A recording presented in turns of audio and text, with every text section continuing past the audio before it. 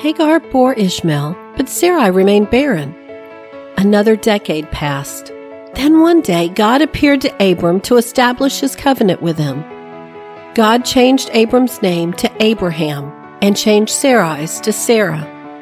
God told Abraham that he would bless Sarah and that God would give Abraham a son by Sarah. Then he would further bless her by making her a mother of nations and mother of kings. Abram laughed in his heart that he, 100-year-old man, and Sarah, a 90-year-old woman, would have a child. He suggested that Ishmael fulfill God's promise, but God insisted that Sarah would bear a son, and they would call him Isaac. It would be with Isaac that his covenant would be established.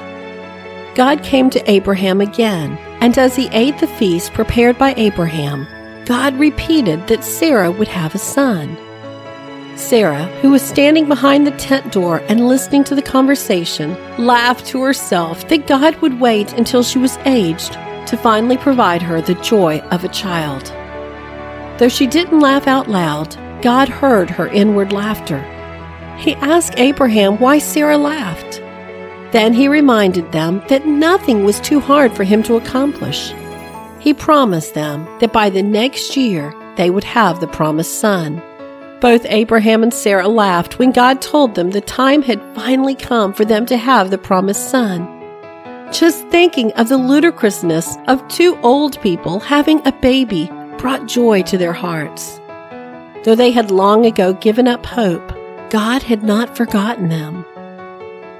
I'm Sharon Wilharm, host of All God's Women. For more stories of women in the Bible, visit allgodswomen.com.